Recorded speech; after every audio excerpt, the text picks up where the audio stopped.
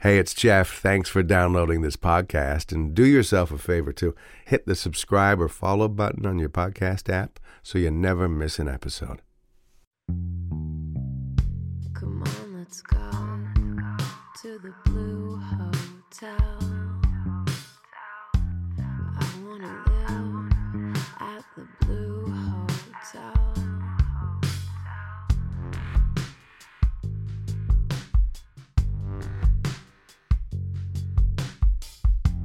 Our special guest this time is a talker with a rather unique delivery and opinions and knowledge and compassion and wit and not a whole lot of fear, at least not outwardly, which bodes well for what he does every morning at 6 o'clock. Recently married, he had a very big scare weeks ago. Scary for anyone really, but especially for such a young man. I'd been thinking he'd be a superb guest at the Blue Hotel, and lo and behold, a message from him thinking the same thing. So here we are. As I introduce, he who identifies as a social commentator and captain of the gays. In fact, our very first out gay guest, as we welcome radio host, writer, presenter from Vancouver, Drex. Hi, Drex. That's the nicest introduction I've ever heard about myself. What do the other people say? Just awful, awful things. I knew you from talk radio for some time. Although I wasn't in Vancouver, that's where you did a talk show for how long, Drex? Geez, I did different incarnations of talk shows for maybe 8 years. Yeah. Did you start in talk or did you start with music like everybody else? No, I was a music guy. I worked at an alternative rock station, and apparently I had too many mouthy opinions. So they're like, let's try this guy down the hallway. It's when they were getting around to sort of getting rid of the 70 and 80-year-old guys that were still on air, and they started hiring I think they hired about 6 or 7 guys that either weren't ever in radio or were working at rock stations. And it worked out for me, I guess. Well, tell me this, back way up. Where did you start in radio? Because a lot of people start in towns that nobody's ever heard of. A little place called Fosterton Curry. It's on the coast of New South Wales, just a little bit north of Newcastle. So really good surfing beaches. When you envision an Australian surfing community, that's it. There's a little co-op station there that my mother used to have I think just purely a sexual relationship with the manager. Really? So yeah, because I went to school with his daughter, and our parents always used to hang out together. We knew what they were up to. So I took advantage of that and used that connection with him to be able to do a show on the radio station. So I started doing that when I was 14 years old. How would you characterize your presentation at 14 on the radio? Oh, probably dreadful. I don't think I've ever heard a tape of it either. I'm sure it's awful, but I didn't know what I was doing. We all know those guys and women in radio, at least guys that I know. I don't know of any women that are that vain, that hold on to everything they ever did from the early days. And quite frankly, I thought I was so bad, I threw everything away. You threw it away? Those cassettes, air checks, we call them, right? So you could go to your boss the next day and he'd listen to you and tell you all the things you're doing wrong, maybe something you were doing right. I threw them all away. They were so embarrassing. I ended up working for the government for a while for Triple J in Australia. And I think I don't think I ever kept an air check from that radio station, but every commercial radio job I've ever had, I think I still have a tape somewhere. People that get into radio, and correct me if I've got a different view than what you remember, there were the guys that got in for music, and they were the guys that got in to be the guy next door, be light and cheery and do the weather and take phone calls and be nice to people. And then there were the sports guys, and then there were the people that got into news. What was your want or desire or vision for you as somebody being on the radio? I was a music lover, but I just wanted to go to free concerts. I think that was my thing. I really enjoyed going to see bands, and I was like, well, if I worked at a radio station, I could probably get free tickets. And if I get the free tickets, I could probably meet the band. And I guess if I work the radio station, I get to interview them. I did exactly that. Why not? How long did you do that in Australia? I did that until I was 30, and that was when I moved to Canada. I think I'd reached my peak of what I could do in my career in that country, and I just sort of, maybe I'd burn a few bridges along the way. And I thought maybe a different country would offer me something different. I started sending out a bunch of tapes, and I happened across this guy called Tarzan Dan. And at the time, I had no idea who this guy was. I just not a clue. And he's like, "Oh, send me a tape, but I might give you a few tips or whatever, or get in contact with a few people for you." And I was like, "Oh, this guy seems really cool." And then I realized who he was. I looked him up. He was a big famous radio DJ in the 90s, and he'd since moved around to different parts of Canada. And I think at this time he was living in Kelowna. I felt that people in Canadian radio were welcoming of new voices, different voices from different places that were interested in Canadian radio. Hey, yeah, how can we help you? What can we do to help you? And I'd never really experienced that before, where people in radio in this particular country are friendly with each other and like each other and have nice things to say about each other. It's actually quite refreshing. What other ties did you have to Canada besides thinking it'd be a great place to do radio? My great-grandfather was born in Victoria, BC, a long, long, long time ago, late 1800s, and was actually an illegal immigrant to Australia. And I thought, well, if he can come here and make a life of it and always get away with it, maybe I can go there one day and live. So I did that when I was 30. Family back home that wondered, what the heck, why you leave? Don't leave us. Yeah, safe distance of 14,000 kilometers. How often do you go back? The last time I went back is when my dad had a massive heart attack, which was probably June of this year. So At what age was he? Oh, he was 69. He just turned 70 in the last few weeks here, actually. And he survived it. He survived, yeah. Ended up having a triple bypass. Wow. And I wanted to be there, just in case. Well, that leads us to this part of the conversation. November 22nd. What happened? Something big, something unexpected. I had a heart attack. Wow. At 43? Yeah. Yes. And completely out of the blue. Like you had no idea you had issues. Had no idea. Wow. I was eating dinner, watching the news, and chest started feeling really tight, like across my pecs, like where those bones are across your sternum. Like everything was feeling tight and felt like it was burning.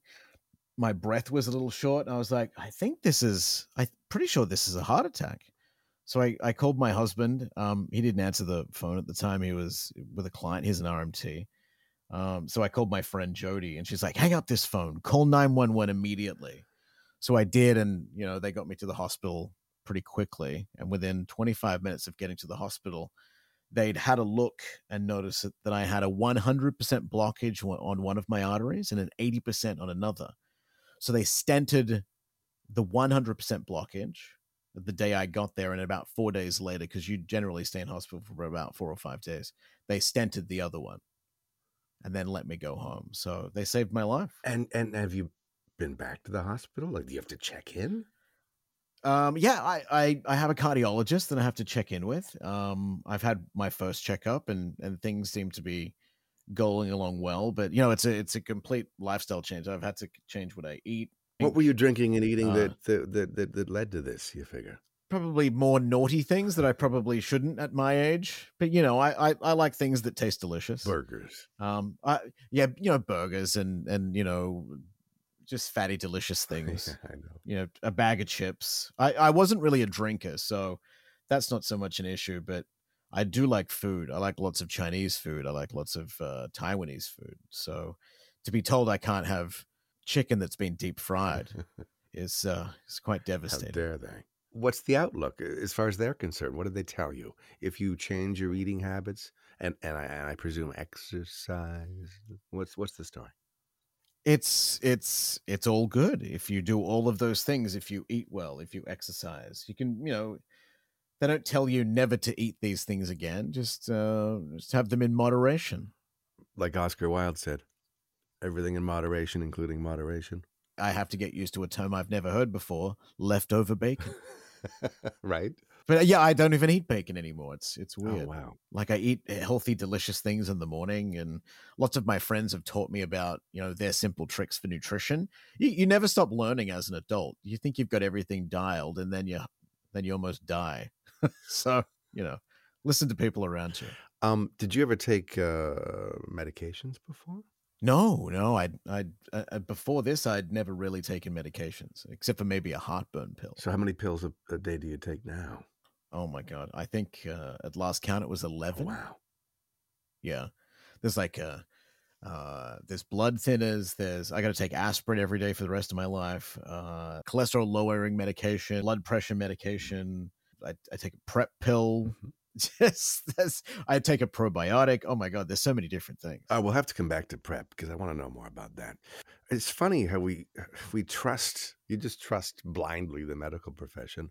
Just the other day, after 15 years of taking a antidepressant pill, I finally looked up the side effects. And one of them was sore muscles, muscle aches. I've been having muscle aches and not sleeping through the night for about 10 of those 15 years. And why didn't I read about it? Because you don't want to know. You just want to get better. You blindly go through life. So I guess you're less blindly going through life now that you've had this big scare. Yeah, I'm paying more attention. I read all the pamphlets. You know, when you go to the drugstore and they fill a script, I'm like, okay, what is this? Is it going to make me shit my pants? You know, that's number one, really, isn't it?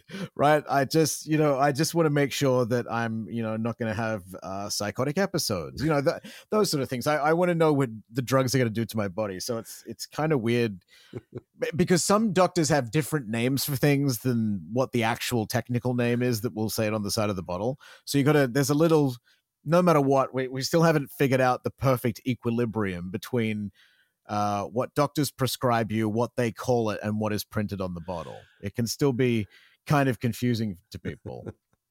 Me especially. You're not wearing reading glasses because you don't really need to see me, but do you read? I mean, who can read the fine print on those pamphlets and those pill bottles? I should be wearing glasses, actually. I've left them in my car outside. You've actually just reminded me of where I put them. I'm much better looking without your glasses. Of course, this is audio.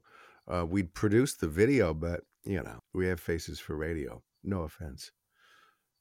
Silly radio jokes insert here. So it was about 3 years ago, not even, that I came out on the radio as bi. And I thought to myself, it was a big step for me in my 50s, right? And in the year 2020 something, almost 2021. When did you do it? And was it difficult? And was it a challenge? And how did it go? Coming out or coming out in professionally? Yeah, both things, really. Why don't we go back to the first one? Sure. I was never in. Probably the first time I talked about it with anybody else, I was probably 12 or 13. Mm-hmm. I talked about it with my parents when I was 17, but they always knew. So who was the first person you talked about? A friend, I suspect.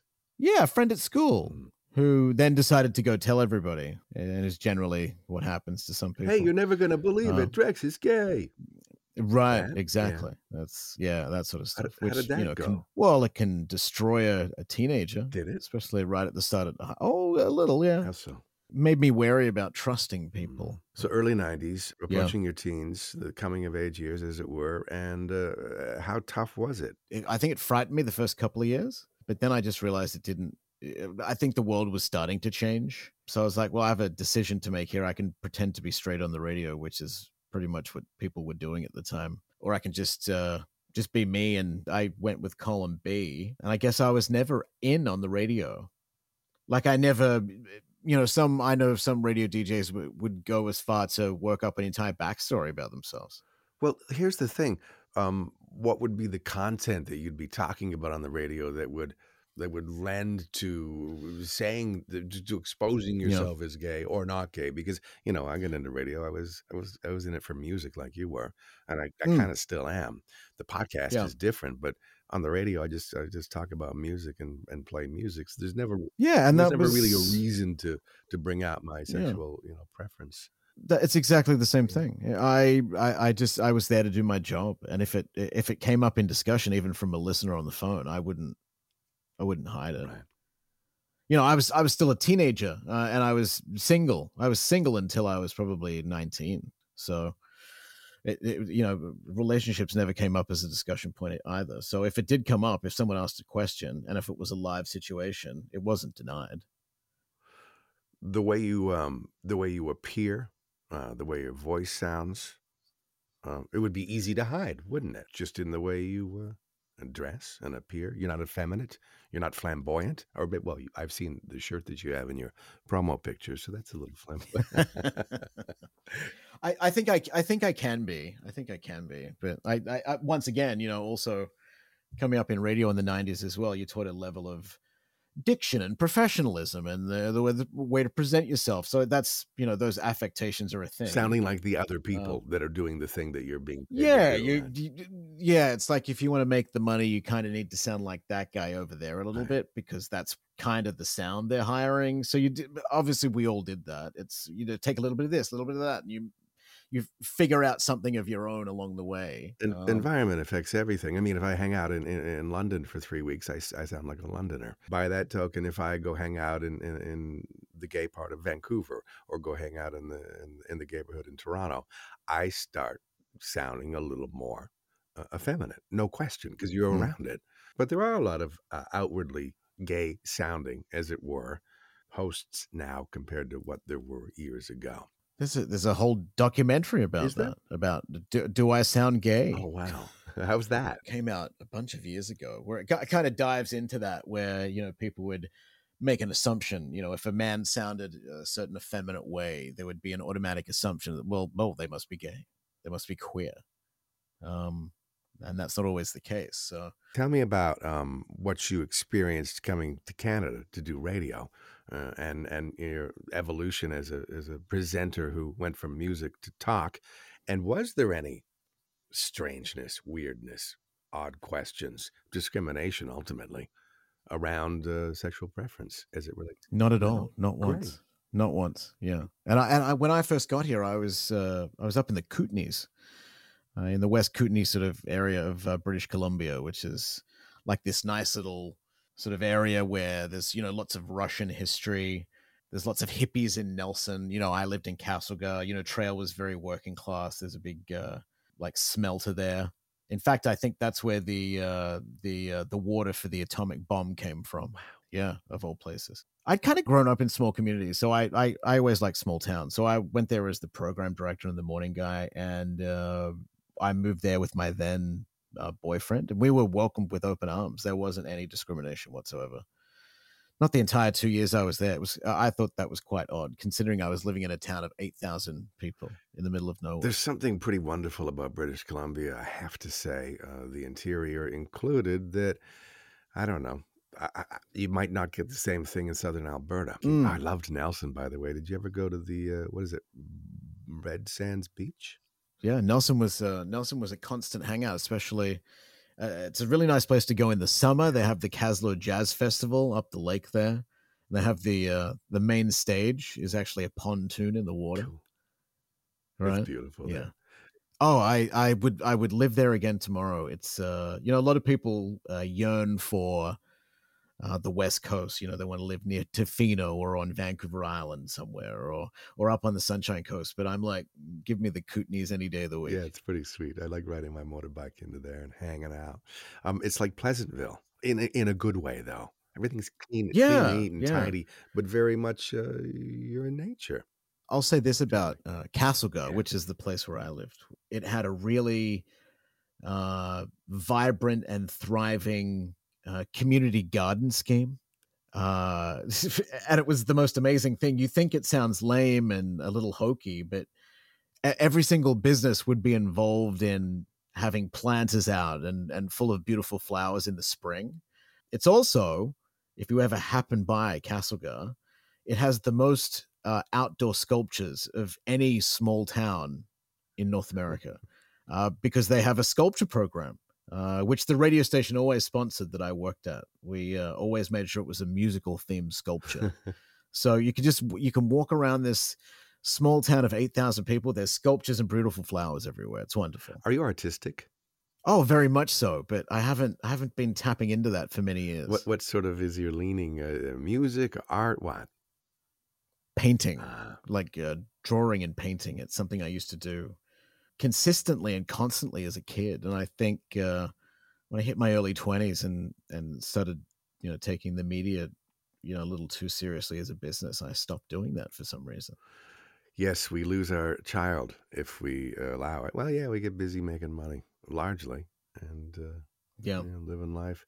Mentioned social commentator. You, more than a lot of people on the radio, say what you feel and mean what you say. When you got into talk radio in Vancouver and had a talk show, how long, first of all, were you on the radio at any given time? 3-4 hours. And talk radio is much easier said than done because there's no song to play. You have to keep talking, short of having a few commercials to play and maybe having some good phone calls to put on the radio. It's all up to you. Was that a huge challenge? No, because I like telling stories. That's the key, isn't it? And that's what it is. It's all about, are you able to tell a story about the news story you just read? Like, if you're a talk radio presenter, you're probably reading a lot of information every day about any given subject, whatever the news of the day is. That's the best way to describe what talk radio is they're basically talking about what the news is doing, right? And they dive a little bit deeper and they ask the hard questions or they ask the softball questions, depending on which talk station you're listening to. You're going to have a bit of a memory for information and statistics and knowledge quickly. It's no different to being a sportscaster. I think in talk radio, you need to be one of those people when it comes to the news. You need to be watching and absorbing pretty much everything around you that's a news story. As I recall, working in corporate radio for some time, not doing my specific music-focused radio show, but doing kind of what are the hot buttons of the day? Talk about those things in your own unique way. So your Drex, so what's your angle going to be? Is it comedy? Is it humor? Is it taking the contrary position? Is it digging in? Is it getting opinions from people? What was your angle? What was the fun of it? If it's a serious story, maybe there's not going to be fun. If it's a a dead human or something like that, then you have to be serious. But it's always about the story, the telling of the story. Can you make it fun? Is there an angle here that people may be pissed off at? How do I work my opinion into this? And because I think that you're going to walk into it knowing that you're going to annoy some people. So you got to be prepared of, okay, how are they going to be annoyed? What's going to happen? And I think the internet changed the way that people communicate with talk stations. It's a much different environment than it was many years ago. Because anything goes? Anything's a news story now. Like, we're recording this on a Tuesday afternoon, the day that the Prince Harry book comes out. That's the big news story of the day that we're recording this podcast. And you can bet your ass that every single talk station in North America has touched on this today for one or two segments. They probably even got a royal commentator on to talk more about it. You've had all day to think about it. You were on the radio this morning. What's your take on this particular story right now? I did my take yesterday, and my take was this guy's oversaturated. This guy is constantly blaming the media for, and look, no doubt, the British media, absolutely racist. The royal family, yes, they're racist. We know this. We already know this. This is not a surprise to any person listening to this. But he has decided to put it in a book and blame the media for all of this, but then expect the media to turn around and beg him for an interview and give us 20 minutes of your time. And he's on this TV show and this TV show. It's like, okay, you're a hypocrite now. It's time to move away. It's like that. This is my take on this. You've now sucked up all the oxygen in the room. My memory of Prince Harry was he was a young kid. His mother died. Next thing I knew, he was wearing a swastika at a costume party. Next thing I knew, he was in the army, and he seemed like a really cool guy trying to be every man rather than privileged man. And then finds the pretty actress. And then gets hooked up, and then a shitstorm. And what's the shitstorm based on beyond the fact that she's a person of color? That's the shitstorm. That's the only shitstorm. It's always, I think that's the shitstorm is she was different. She was from a different country. He wasn't sticking with tradition. That's what started all of it. And you got guys like, Piers, what's his name, who's constantly on television mouthing off, Piers Morgan, constantly mouthing off about this woman. It's just a terrible, terrible human. It's who is this person? Who's this interloper that's not from here? Oh, it's another actress. She's smart as hell. What happened to it being acceptable for light-skinned black people to be hooked up with Caucasians. What happened to that? Well, we are talking about the British royal family. You can just imagine what their rules would be internally. Yeah, but it's funny to me that they're largely no one's head's going to come off because they did the wrong thing. We're not living in that time. We're not killing each other, and to become king, you're not killing the other king. It's shocking to me that in 2022-3 that this is still a conversation. How do you keep a job talking with an opinion in a corporate media station? It's how do you do it? It's a bit of a dance. How many it's a bit of a times dance. have you been fired or quit? How many? I've been fired. I think 4 times. What were the reasons? Oh, geez. The first reason I was fired is I told a listener to fuck off once on the telephone. I was having a bad day and I just reacted. They complained about it. I got fired for that. Well, it wasn't on the air. It was on the telephone. It was off. It wasn't on the air. It was just on the telephone. Right.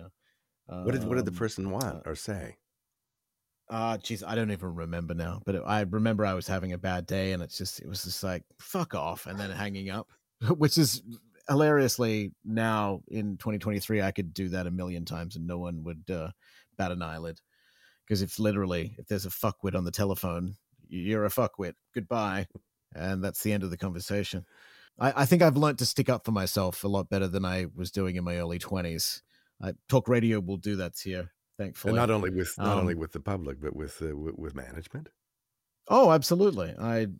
They know what they hired. They hired an opinionated, mouthy guy. I tone the opinion down. I don't go full crazy. I don't. When I was in talk radio, it was my job to and boy did I love it, taking politicians to task on a daily basis. That doesn't always work for a morning FM audience that tuning in to hear ELO and a time call. So I work it as much as possible into the thread of the show, and it seems to work ratings-wise. So for people who don't know, after these years on the radio doing talk radio, now your radio show is Drex on Jack, and Jack plays music, variety, with Lena and No Fun Bobby, which leads me to, why isn't Bobby any fun? It's just a funny name, isn't it? It's a name given to him by a corporate entity who no longer has any control over us. But he held under his name. It was a suit. It was a suit at the current company going, I think this is a great idea. I'm like, well, it's the worst idea possible. But Bob being Bob, wanting to please everybody, is like, yes, we'll just stick with it. Well, tell me this. I always thought that authenticity was everything, because you could act for a long time, whether it's in your personal life or on the air or any job you do, there's authenticity or there's not. There were radio hosts that take the contrary position to be contrary, not because they believe in it, because it's just the way to go. You go black, I go white. You go yes, I go no. How do you approach it, though? Because I get a feeling that over time, it would be really boring and not much fun at all if you were just doing it as an actor rather than as a legitimate, authentic person. So how does it work on a morning show with you guys? Because I find you very funny, but you're not really arguing about stuff. You're more making light of things and, like you said, finding the fun in the story. How does it work? Yeah, and that's the dynamic of it with 3 people on the radio. The dynamic's interesting, because sometimes Lena and I will agree on almost everything, but then there'll be something small that we'll disagree on that will turn into something. And we look for content in everyday stuff, just things that we're doing. I think the most dangerous thing about morning radio is if you're not willing to talk about what's going on in your personal life in an honest way. Not in a, let's put a cheery bend on. Me and the wife got into a fight in the kitchen this morning. That shit's done. That's not a thing anymore. Bullshit doesn't fly. That sort of cheesy type of FM morning happy radio is not a thing. I think if you're completely honest, if you say something's bullshit and you think it's bullshit, and you just, if you just stick with the fact that it's bullshit, someone will go, all right, I appreciate the fact that he thinks that's bullshit too. And you laugh when it's funny. That's what I love about your morning show. Lena is funny. You're funny. Bobby's funny in your own Mm, way, but you know the shows where everyone's laughing and nothing's funny, and that's why I left a lot of radio, listening to yeah. it. That is because there wasn't really legitimately any. What is Mm. that? Why do people do that?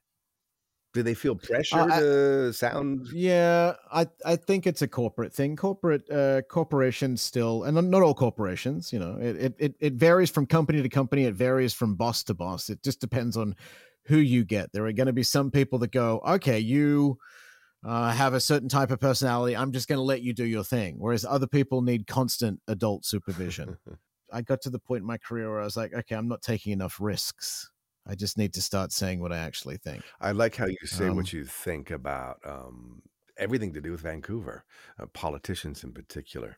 Have you found pushback from anyone on the stances you Oh, take? since day Yeah, one. Since tell day me about one. them. Is it fun to Oh, stir oh, the water? Or it's talk? hilarious. Yeah, I once told a politician to grow a pair and do her job. Was this on the radio? Um, this was on the radio. I'm like, it's time for this politician and to name here to grow a pair and do their job. And it wasn't.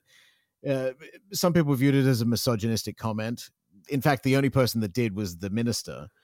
So the minister complained to the CBSC, which is the internal radio governing body here in Canada.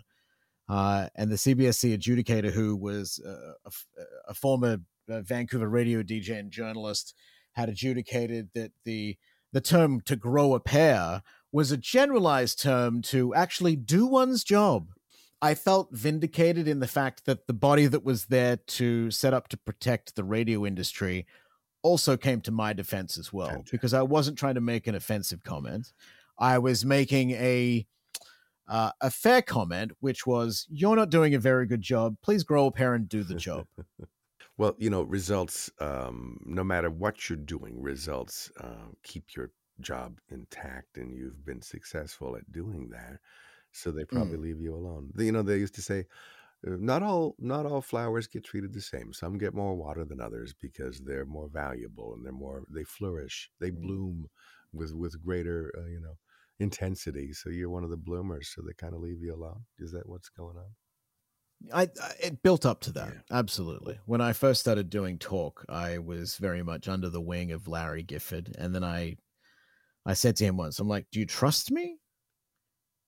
I don't even remember what it was. I guess there was a moment of me maybe doubting him as a manager or him maybe doubting me as a talent. And I just said, "Do you trust me?" And he's like, "I trust you implicitly." And from that day forward, I just did my own thing. We Yeah. covered two of the reasons you got fired. What were the other two? Geez, It's hard to goodness. remember. Yeah, it's hard to remember. I got fired once from a radio station on Vancouver Island. This is before I got to Vancouver. This was back in 2012. The then premier Christy Clark was doing a round of media interviews, and she had gone regularly on the Jeff O'Neill show, which is a pretty popular rock station morning show here in Vancouver as well. Still on the air many years I used later. to run that station, so I know Jeff. Yeah. Right, yeah, you know Jeff quite well. You know the team. So Jeff would constantly have Christy Clark on the show because Christy Clark did talk radio at the same radio station I did, incidentally, for a while.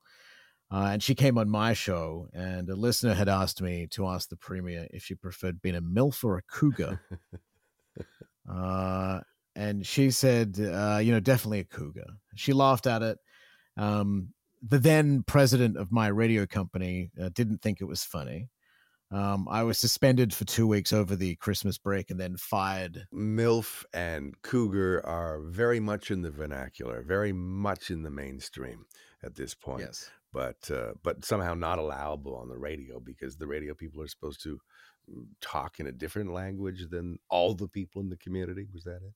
Yeah, that was their reasoning. Plus, I think they wanted to cut a giant salary. So, because I was also the group program director of the island, so I think they were looking to cut a salary because there was another guy that they cut not long after me who had the second biggest salary. So I think honestly it was probably a cost saving and an easy way out. That's usually the way. The reason's not the reason. It's just convenient. Getting fired for, cause, as it were, and wanting to get fired and sabotaging a job is something that some of us have done in our careers. And it Yeah. relates, I think, to all of life, to relationships. Let's talk more about relationships outside of work. You mentioned you had a boyfriend when you were first in Canada working radio, Yeah, when I moved here, right? I came here with an Australian. That person we're since separated, but he still lives here in the Lower Mainland as well. Oftentimes, relationships don't survive major life changes like big moves like that. How did it go? How Yeah. quickly did it dissolve? Not long after I got fired, the story I just told you, it's probably another 6 months after that. The relationship survived, and then I was the one that pulled the pin. It was hard to move on from that because when you move from one country to another with somebody, that's a big commitment that you've made to each other, and it just didn't work out. And that person decided to stick it out, and now has a great relationship, has a great job. We chat occasionally, but not too often.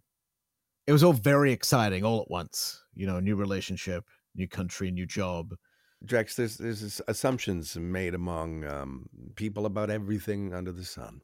One of the assumptions about gay citizens of the world is that they're huge sluts, or they're in open relationships, or they're not monogamous, or they say they are Oh and yeah, they're they're all yeah. They are. They're all massive sluts. not.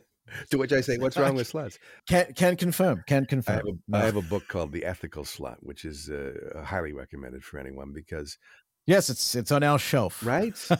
It's Yes. the old thing, you have agreed to what you have agreed, and that is the being loyal is loyal to the agreement, and that's Yeah. between two people.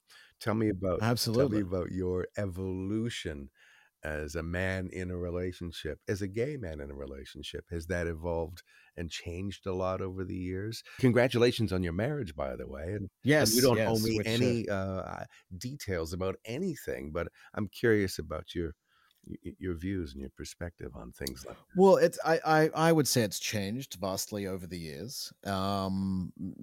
Started out, wanting what I thought everyone wanted was a solid monogamous relationship of loving unity, and I don't think relationships are like that. Each relationship is going to be different. It's going to be nuanced. That you're going to have to make concessions. They're going to have to make concessions. It's ever evolving.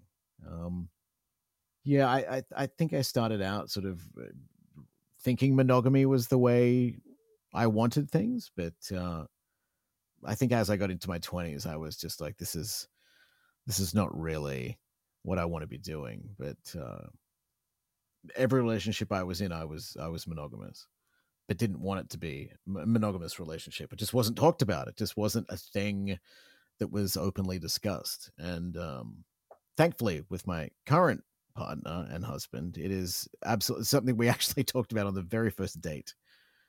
I love that. I think that's the best because Yeah. people are worried to scare someone away by being honest. Mm. But why invest in something where you can't be fully disclosed? I remember our first date. We talked about open relationships. We talked about our exes openly. We asked questions about our previous relationships, which is an extremely healthy thing to do, I think, Sure. to be able to have an open, honest dialogue about the other lives that you've lived, because it's a different life when you're living with somebody else, cohabitating with them. Maybe you have a pet together. It's different, and then a new person enters the fold, and it's good to be able to have that conversation, because in some relationships you can't always have that conversation. And if you can't, I mean, it's not sustaining, I don't think, because resentment builds for the things that aren't discussed and the assumptions that are made. Better to be upfront and authentic and truthful. And like you say, it evolves. You don't say, I'm going to do this and you're going to do this and we're going to do this together, Mm. and then never talk about it again.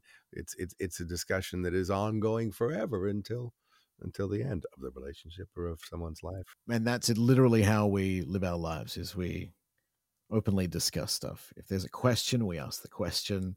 If we're nervous about it, that happens. It's fine. The discussion, having long drawn out discussions, I love nothing more than sitting down and having a good chat about something, a new idea, something different.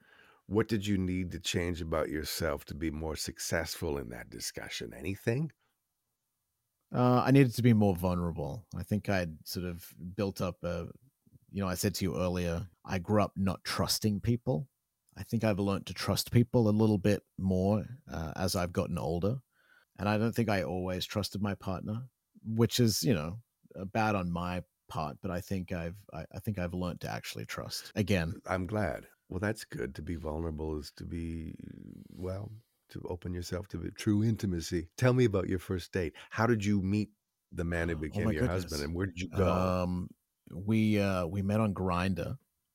Believe it or not, it was a Grinder date. We met at a donut shop. We bought a donut. We went and sat in a park and had a great discussion about music, about life, what we had going on in our careers. Because I was sitting out a corporate non-compete, and he was waiting for his new job to start. So it was good. It was a great discussion, and I think it started maybe 1:30 in the afternoon, and I didn't get home until maybe 10 or 11 that Oh, night. great. Just hanging out, talking, playing songs to each other in my car. Yeah, it was wonderful. Did you make out? Oh, no, I didn't, because I wasn't feeling too great that day. But I pushed through it. I since found out I had a stomach flu, Back to the and I was like, back to the pants right, shitting from earlier. right, it's It's the one right. place you don't want to So shit your pants. On the no, subway, on the bus, especially, on a yeah, date. exactly, on a date. Yeah. No, I don't think we did make out on the first date. Second date. No, yeah, possibly. I'm pretty sure we did. Yeah. Was it hot and heavy, though, pretty quickly after that? Yeah, we like to tell people that we dated in reverse. Because we were both not doing much. We kind of, and it was sort of midway through the pandemic, so we just kind of cohabitated with each other for about 5 weeks and nested. It was wonderful.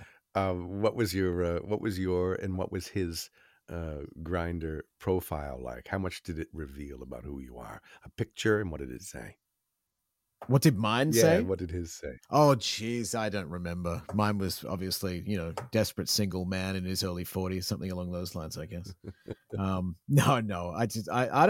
I think you got to have at least one shirtless picture. Yeah. It's just the rules. Now these days you have to have an album of like dirty pictures. That's part of the deal as well. Look, it's whatever you want it to be, but what was his profile like? I think he had a couple of cute shots as well. He had an interesting face. Yeah. Grinder's a crazy place. Oh, it's just a shit It's show. a shit show. There's the guys that just really want to probably dirty talk enough that they can go and get off, and you'll never absolutely ever meet them. Yeah. They're probably never meeting anyone.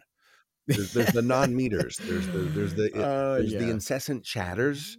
There's the picture collectors. What else is there? It's quite an ecosystem. It is. It's and I won't ever criticize it at all. We are humans, and we all have different kinks and different things that we find interesting. Some people, find their fulfillment in just chatting with people. So, like you said, some people might find that fulfillment in collecting pictures of other people's privates. Yes. It all, it's all, we're all just humans that have gone, you know what? I think this works for me. Well, a lot of fantasy involved in it, and right, but so much flakiness, as I recall. I think I got on and off Grinder probably in the last 10 years. I don't know, 40 times. I'm in. This is great. This is fun. This is stupid. Why am I doing this? Like, you're just like every other person Right? that uses Grindr. Right. Yeah. I'm deleting it off my phone. I'm putting it back on. I'm deleting it off my endlessly, like any dating site, really. The one area of Grindr that I think is most prevalent, and I think it speaks to the prevalence of the preference that is identified as bisexuality. There's 1 million guys on Grindr that call themselves straight but questioning. There's and the hallmarks of this closeted bi person or closeted gay person, because they haven't figured it out yet, maybe, is no photo, a phony name, very little information, Or they're discreet. Discreet is the word. Yeah, that's the most Yeah. common word. And then so you're like, well, I understand you're not going to post to Facebook, but send me one. They're like, no, I'm discreet. Yeah, that's when I usually tap Well, out. yeah. How would you even know you're meeting the person that? Yeah. Yeah. Yeah. There's a lot of that, which leads me to wonder if, well, they say that bisexual, people are the most subject to depression and to suicide and to difficulty at work and to difficulty in family and to difficulty in friends. So what's your experience with bi? Because there were a lot of gay people that suggest that being bi is just on the highway to being gay. Yeah, I don't agree with that. My sister is bisexual, has been since she was a teenager, and she has had equally loving relationships with men and women at different times in her life. She's in her late 30s now. Who was it? It was actually a friend of ours at a dinner recently. I pulled him up on it because he'd mentioned that I think his nephew or cousin was bisexual, but he's like, oh, he's probably gay. And I'm like, well, that's not a fair thing to say. Let him be the one to tell you what he thinks. If he tells you he's bisexual, then believe what he tells you. There's no reason to start making assumptions. There really isn't. You know, I wonder what it stems from. I guess it's just people are mimicking what they've heard more than anything. every single thing is led from an assumption, right? And I think you said it perfectly right at the start. Bisexuals on the road to being gay. Look, for some people, sure.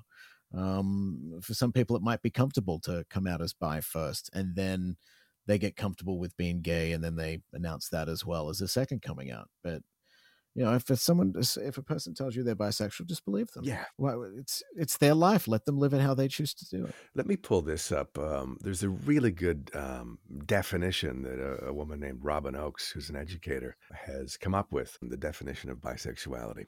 She says, I call myself bisexual because I acknowledge that I have in myself the potential to be attracted romantically and or sexually to people of more than one gender, not necessarily at the same time, not necessarily in the same way, not necessarily to the same degree. My sister's a perfect example of that. Someone who, throughout the course of her life, has had relationships separately with both men and other women, and she loves her life. We've all accepted her as she is. That's an important thing for everyone moving forward. Is always, if you've got a family member who comes out to you as bisexual or as anything, just listen. Because we always tend to, well, it could be bad for your career, it could be, bad for this, that, or the other. It's like, no, let's not give advice to people. Just how about we just listen to what people need to say? Because, yeah, I agreed. And if it's taken them this long to actually come out and say the thing they want to say that they've never said before, it takes courage to do that. And we have to listen and believe and live and let live, as my dad used to say. It must be great that you knew who you were and could say who you were. I'm so pleased that people today have more ease at doing that. Do you think that's the case? I think it depends on your environment and your family. Like I said, I may have told a friend when I was very young, but it wasn't till later on as a teenager that I actually had that conversation with my parents. But they, like I said, they already knew. They just said, that's fine. We're good with whoever you are. That was literally the conversation. But that's not the conversation that some kids do have with their parents. It can go sideways. Yeah, even in a society like Canada that's so relatively open. I mean, we're not in the Middle East. You'd be surprised the number of kids that run away from home that are part of our community because they're just not accepted for who they are or where they are. So they run and seek. And that's super sad. One of the words that you see in American politics, particularly on Twitter, which I'm trying to, every day I'm like, I got to get the fuck out of here. Or I just have to start muting people that drive me crazy because, the algorithms send stuff to you that you are going to get heated about and you are going to disagree with, and it is going to piss you off. And why am I subjecting myself to that? And yet I still am. The right wing of America is an endless source of inspiration for rage. Grooming is the word that it seems to be prevalent. #groom. And it came about as of late with drag shows. Everyone's up in arm about drag queens reading to children, reading stories to Mm, children. How dare yeah. they? They're grooming our children to be well. I guess at the bottom, the Sarah Silverman commentary on it's wonderful. She goes, at the end of the day, you're just a bunch of fucking bigots, and you're homophobic. You're not worried Mm, about anything but that. You're worried about your kids being gay. How dare they? How dare drag queens exist and walk about amongst us? yeah. Grooming. Does that piss you off? What are the buttons that are activating you to push back? Yeah, that's been happening here on the West Coast as well, where a drag queen story hour happens at a library somewhere, and it's always the anti-vaxxers, anti-Justin Trudeau, anti-Joe Biden types that show up in their trucks. Right? You know why? Because they usually have COVID stickers on their cars as well. They're one and the same people, and there's a few queer folks out this way that have organized counter protests to be happening when these happen. I'm thinking of going to one in the next few days here. But I just someone pointed out a pretty interesting cultural reference in regards to why people are suddenly terrified by drag queens when I'll show you. I've got a tattoo of a drag queen on my right Oh, I arm love here, it. but it's Hugo Weaving Mitzi from Priscilla, Queen of the Of Desert, course it is. which was a film that came out as an Australian film. If you don't know who Hugo Weaving is, he's Agent Smith from The Matrix. It's an Australian film, came out in 1993, 1994. It was the first queer anything that I saw, right? As a kid, as a teenager. And when that movie came out, it had rave reviews and everyone thought it was a great movie. And then not long after that, you may remember Patrick Swayze, Wesley Snipes, and John Leguizamo did a movie that was called Tu Wong Fu, Thanks for Everything, Julie Newmar. And they were like a traveling band of American drag queens. And everyone thought it was hilarious that Patrick Swayze was in drag. I feel drag queens were more embraced in the 90s than they are now.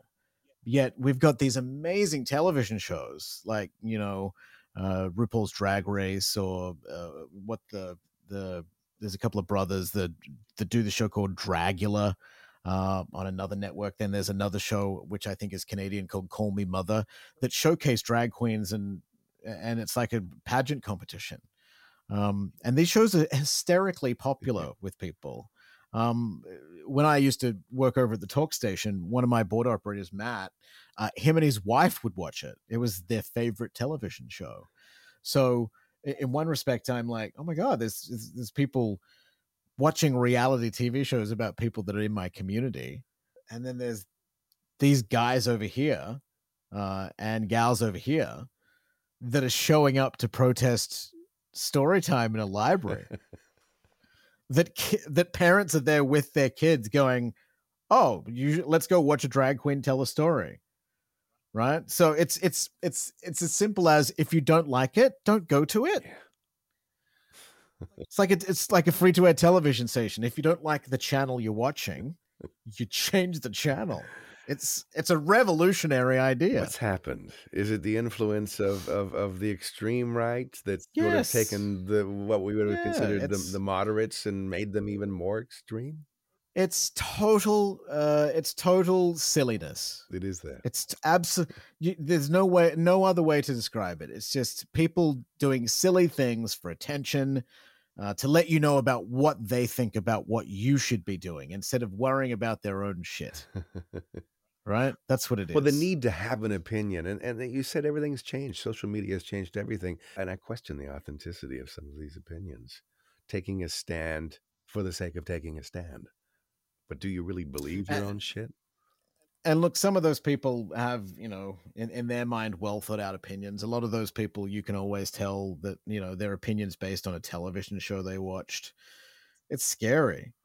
There was a musician years ago that came over to my house with another musician, and I get along well with people who are musicians because I tend to find that they're fairly moderate, liberal, left of center, reasonable, compassionate, understanding, and accepting people. That's a generalization, but that's kind of where I go with musicians. By and large, that's been my experience. So I'm on a thread the other day. It was a Sarah Silverman commentary, calling out right-wing bullshit that are calling out drag shows. as being somehow grooming their children to be gay.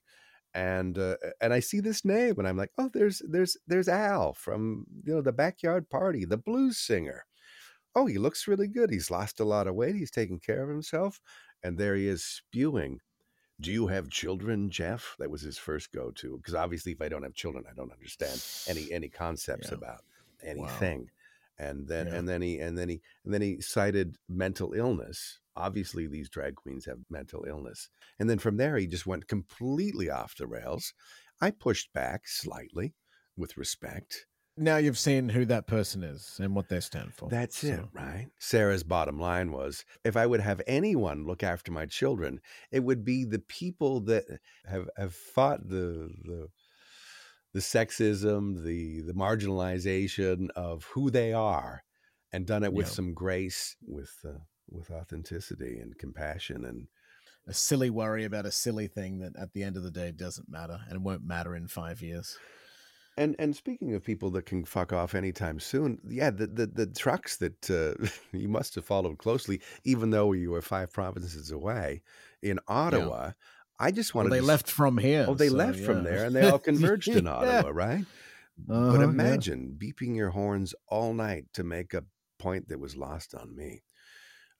Freedom, as one of my guests recently said, freedom has been, or the word freedom has been co-opted. Yeah, well, I'm glad you're moderate and intelligent, and do a radio show and speak to sanity. For those people that still have terrestrial radio shows, you have a platform that you can use to other people's benefit. Do it. So, how often do you get complaints about your show lately? I get 1 or 2 a week. Good. Keep it up. Yeah. Sometimes the boss forwards them to me. I'm sure that, like many other bosses, I'm sure there's ones they don't forward to me. Sometimes people complain directly to me, which is always my favorite. and that's usually via email, or is that social media? Email, via text. Yeah. And how do you deal? Social media. Oh, I deal with it like an adult. I reason with them. If they say something ridiculous to me, then I don't reason with them. I just set them on ignore. But I'll engage with most people if they've got a reasonable request or thought about something. Absolutely. So what kind of a wedding did you have? Did you have a proper wedding, or did you go to City Hall? What was it like? What did you do? We eloped on a Monday and got married on a beach on some rocks. We had a wedding officiant come out and do that. But then we had a big party for all of our friends that Saturday night at our house. So we had it catered, an open bar. It was great. It was good. I invited, my husband invited all of his friends. I invited all my friends, and we just had a party at the house. It was great. Fantastic. Yeah. Was it a dress-up thing? We all got dressed up for it. We treated it like it was a proper wedding. I think I'm still paying for it, actually. Which was great. It was. I got to tell you, it was the most fun I've had in a really long time, and it was a fun time because it was our party organized by us for people we like, including Jody Vance, no doubt. Yeah. My best woman. Yeah, she's an amazing human. She is, isn't she? Yeah. Oh, absolutely. She's got many skills that people don't know about. Really? Oh, yeah.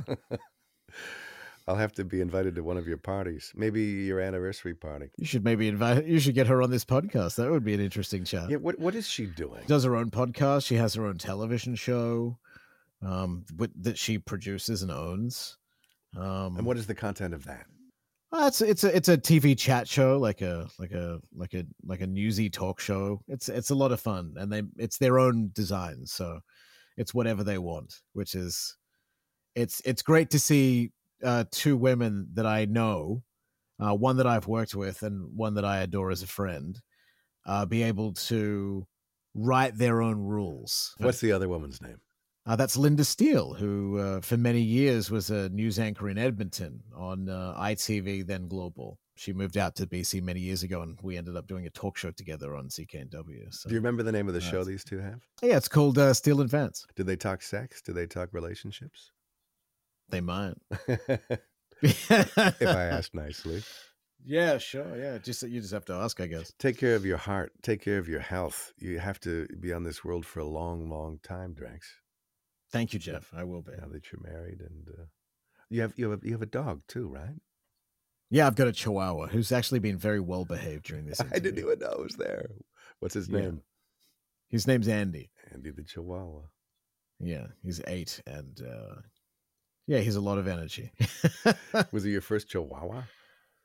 Yes, he was. And you'd get another one? Probably not. Right. No, I think he's the last one. They're crazy. Yeah, they're crazy. But he's great though. He's funny. And little dogs tend to live a long time, which is wonderful. Oh my God, yes, he's going to be around forever. Well, I hope he's going to be here until he has no teeth. that happens to the best of us. Drex, thanks so much, and I'll catch you at 6 a.m. Monday to Friday on Jack FM in Vancouver. Thanks so much for your time. Thank you. Come on, let's go to the Blue Hotel. Please take me back to the Blue Hotel.